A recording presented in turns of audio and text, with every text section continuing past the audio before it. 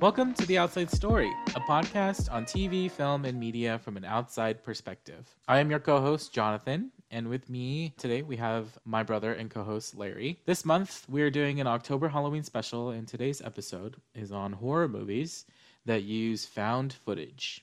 The most iconic and classic of these films is probably the Blair Witch Project.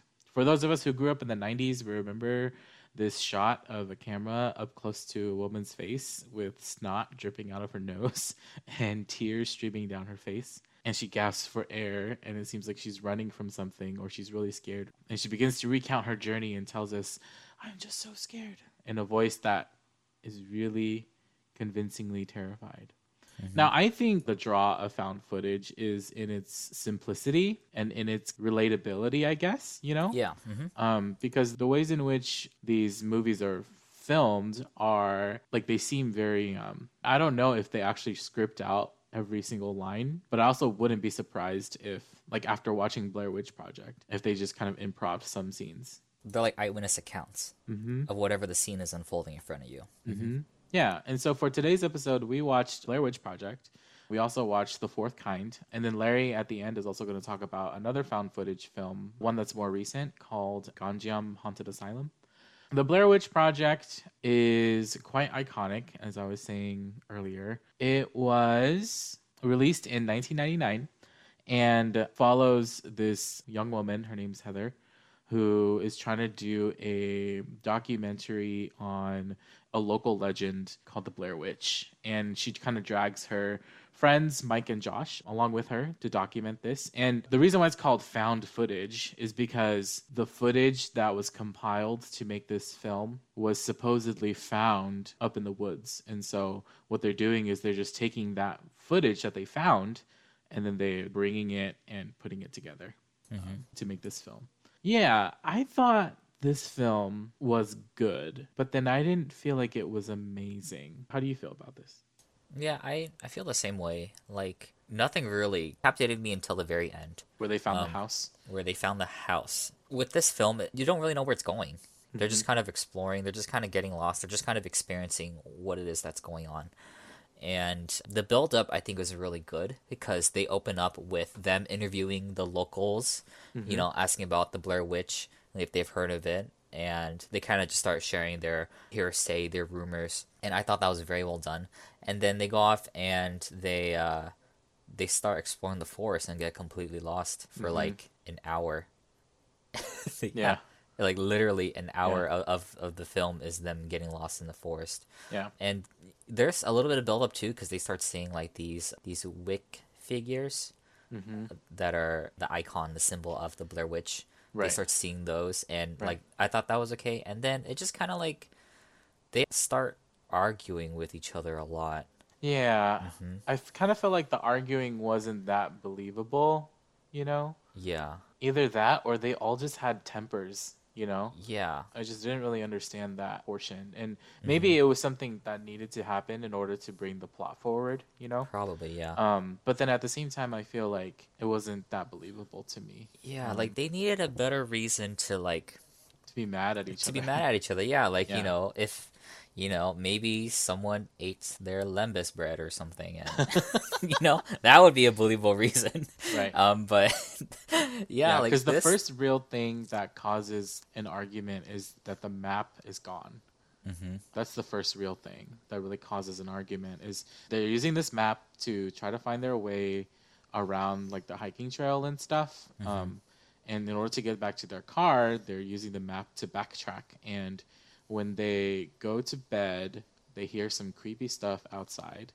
And then they wake up in the morning and there's these rocks, like piles of rocks outside their tent, which like symbolizes that the Blair Witch was there. And then Heather looked for the map in her bag and she can't find it. And then she starts to freak out and then everybody starts to point fingers at each other and they all start to kind of just yell at each other. And then it just kind of like builds up from there. And then turns out one of the dudes like took the map and actually trashed it, right? Yeah. Yeah. One of the dudes took the map, trashed it because he felt like it wasn't really helping them or whatever, and it was actually making more tension between them or whatever. So Yeah. he decided to trash it. Yeah, but that doesn't make sense in itself either. It doesn't Yeah. make sense. Yeah, it doesn't Mhm. make sense either.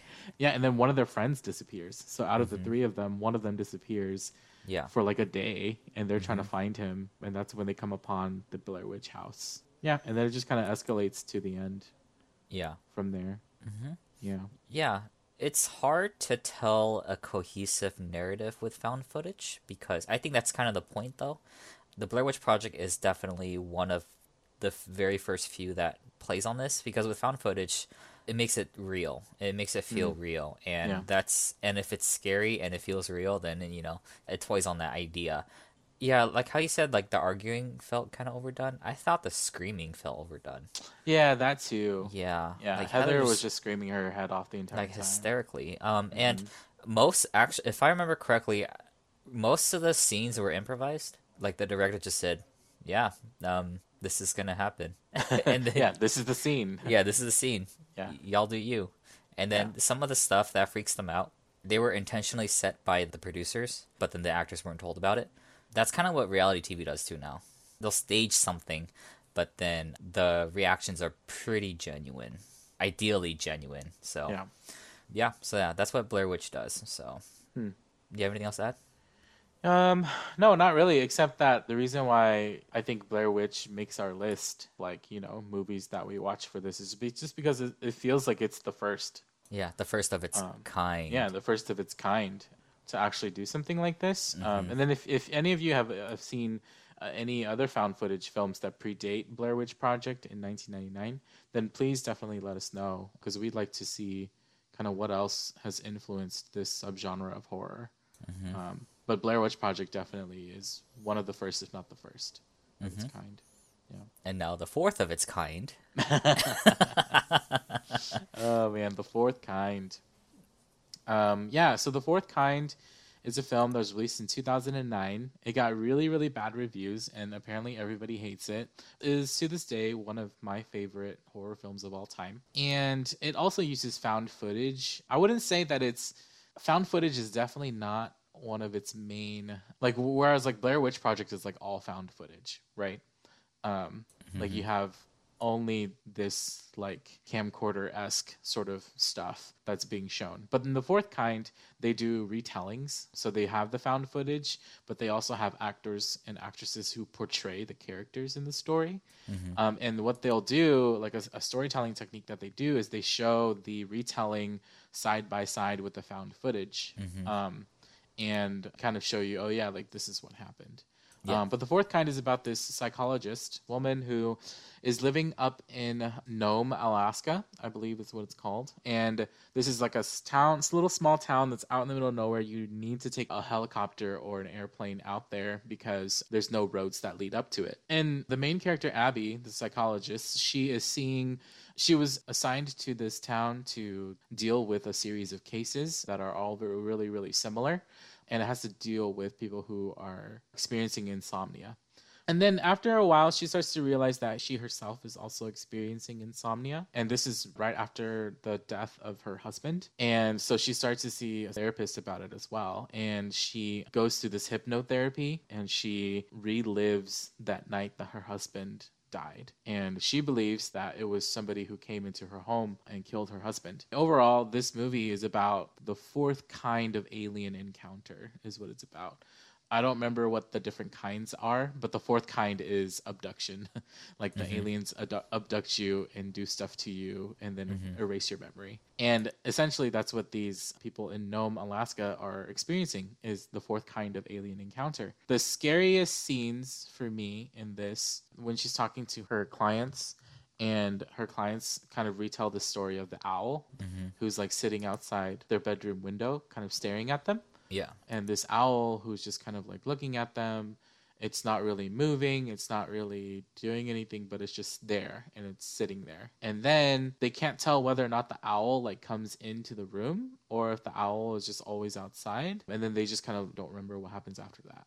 Hmm. And then she puts some of her clients through hypnotherapy and make them relive the night of the owl or whatever and realize that her clients are being abducted. by aliens, which a lot of other people don't believe is really happening. She's just kind of like the crazy psychologist who's saying all these things. Yeah. And then the other scary scene that sticks with me is the one where she hands her recorder to her secretary and has her secretary transcribe the recording. And then later on, her secretary brings it back to her and says, "Have you listened to this?" And she's like, "No. Why would I need to?" Because she was the one who recorded the recording. And she's like, "I think you need to listen to this." And so she sits down and she listens to the recording and she remembers all the stuff that she says. But after she kind of falls to sleep, she starts to hysterically scream on the recording. And that's just for me like extremely terrifying, Yeah. that like something would happen like that and you just don't remember it. And yeah, and so that scene has kind of stuck with me for a very long time. There's also a lot of other themes that are kind of prominent throughout the fourth kind, and I think is interesting to look at. But apparently everybody hates it. What did you think, Larry? Did you hate it? When you wanted to watch the fourth kind again, I was thinking to myself, I think you just wanted an excuse to watch it again. um, Yeah, isn't that why we're doing the entire podcast? Yeah, exactly. this Halloween. Yeah, exactly. An excuse to rewatch all of our favorite horror films. Yeah. And Fourth Kind, I don't remember it leaving much of an impression on me, but I was rewatching it again. I'm like, yeah, I remember why I thought its storytelling was really well done. I really liked the editing. I watched this in college when I was still like, learning film, and I was really fascinated how they did the editing. Because they would, the one scene that sticks out is when one of Abby's clients holds his wife hostage or something. And so during the scene, they intercut 4 different scenes. Okay, they have the retelling shot, then they have the found footage shot, and they have 2 more shots of the same thing, and they're all playing at the same time. I really liked that, we're not stuck on one screen, or, the viewer isn't stuck on one thing, but there's 4 things happening all at the same time, simultaneously. And I really, really liked that. I thought they did a really good job with that. It's a storytelling device that I'm a little jealous of, because it's like, maybe that's something I want to adapt, eventually try out, you know what I mean? Yeah. Because that just looked really cool. It felt like watching like a comic book panel page all play out at the same time. So the fourth kind is retold kind of like a documentary-esque kind of feel. And I remember we rented this on Redbox or something, like on DVD. And as an aspiring filmmaker, I wanted to check out the special features, see what they had. And they had quite a few deleted scenes. And the deleted scenes, as I was like watching them, I understood why they deleted them. Because a lot of the deleted scenes add a lot more depth to the characters, like more about their concerns, their worries, etc. But the fourth kind is more about trying to unravel this mystery, this phenomenon that's going on, rather than focus on the characters. And I really would like to see a more character-driven story of the fourth kind. And I think that'd be just kind of like how, like, that's where the trend of horror is kind of going anyway. Right. And I think the fourth kind, I wouldn't say better, but it'd be a really good different retelling of it.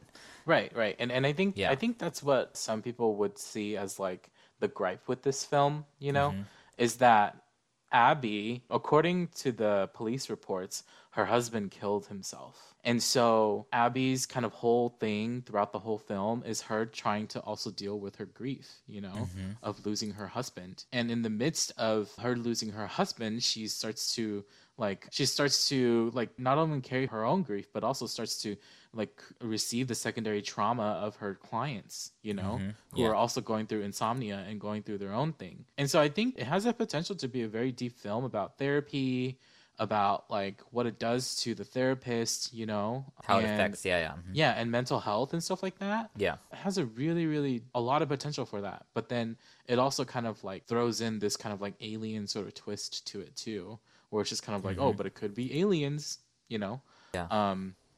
Whereas like everybody else believes that, oh no, it's mental health, kind of similar. I know I'm bringing Hill House again into this, similar to like Not Steve. yet. Similar to Steve from Hill House, like one of the characters from Haunting of Hill House on Netflix. He also kind of has this mental health sort of thing for his character. And so I think it has a lot of potential. But then again, like you said, maybe this is something we could retell with it being more character driven instead of plot driven. Make it Netflix original TV series. Let's do it. Fourth kind. A TV series, that's a lot. I think it's doable. Like, I think it has enough content to actually make a TV show out of it. Make it 10 episodes. Follow each character. Yeah. Yeah. Yeah, I'd make like Yeah. 10 episodes out of it. I think it's very doable. But like I said, I think the focus was more on the phenomenon, trying to unravel that mystery Yeah, the mystery of why is this happening? Yeah. and making that the primary scare factor. But it definitely had a lot of potential for really good storytelling. Otherwise, yeah, I thought it was fine. I nothing particularly stood out besides the editing and that potential, because everything else I felt was a little overdone. I already know it's kind of like a mockumentary kind of style, and so when the real Abby goes and says, "I just want my daughter," and then she starts like crying over it, and I'm like I because for me it's like I can't really sympathize, you know what I mean? Right. Because I personally was not invested in your daughter. You know what I mean? Yeah, the daughter was actually kind of annoying. Yeah, and so I was like, I personally was not invested in you as a character, Right, right, and so it's right. hard for me to really sympathize with you, just because it's like, but I can see how it's affecting you, but it's like it just doesn't affect me though. So it's like, yeah, that's pretty much it. Yeah, do you want to wrap in Gonjiam real quick? Sure. So, Gonjiam Haunted Asylum was released in 2018. It is a South Korean horror found footage film. It follows this channel. They're like a horror channel. And so they basically go around and explore haunted places, and they decided to explore Gonjiam, which is a real life haunted asylum. It's actually listed as one of 7 of CNN's most freakiest places. And so they explore this place, and the premise is everyone who's gone to this asylum, there's this room 402, that no one's able to get open. But everyone who's been in it and everyone who's been there have either committed suicide or they've gone like really crazy. And so this team decides to go in and live stream what it is they're going to do. And so it's a more modern take of the found footage genre. So they have like GoPros to film what's in front of them and film how they're reacting, what they're seeing. They use drones for like overhead shots. And so it's very, very modern now. They're also live streaming it to an actual audience too. So it's a different twist to the series, because remember I mentioned how earlier in Blair Witch Project, kind of like what producers do, like they'll stage certain scares, but then they'll just kind of wait and see how the actors will react. And Haunted Asylum kind of plays on this too, because the main character of Haunted Asylum sets up maybe like 1 or 2 scares in the actual asylum, but then the rest of the stuff is paranormal, very supernatural, and they have no idea like who's doing that and what's doing what, and it's like freaking them out because like it's basically filming gone bad basically. And yeah, so that's Gonjiam Haunted Asylum, so check it out if you're interested. A few other films that we didn't review but we're going to mention: Cloverfield. I remember Cloverfield being advertised as like this film that everyone threw up in the movie theaters. Yeah, that's what I remember it to be too. Because it was a lot of shaky cam footage. Paranormal Activity, which we didn't want to touch. Nope. Yeah, we didn't want to touch it. Us Hmong people, let me Yeah. tell you, we have like some real life experiences with stuff like Paranormal Activity. It's pretty scary. Again, we've kind of talked a little bit about it in Nightmare on Elm Street. This idea of like kind of like sleep paralysis or whatever, but it takes it to another level. Paranormal Activity does, and kind of does this like, oh yeah, like it makes it, again, with found footage being its medium, it kind of makes it feel more real. And what we see is kind of like this demon that's like kind of haunting this woman. We just know when not to touch stuff. And Yeah. for us, we're not gonna touch Paranormal Activity. Yeah, But but please it definitely, do if yeah. if that's your thing. But it's a great example of found footage, and it's created its whole own franchise with it. So thank you so much for tuning in to this episode of The Outside Story on found footage. What are some of your favorite found footage films? Let us know. We'd love to hear from you. And if you want to kind of keep watching with us on tomorrow's episode, we're going to be talking about Angels and Demons. We're going to watch The Exorcism of Emily Rose, Deliver Us from Evil, and The Conjuring. See you next time.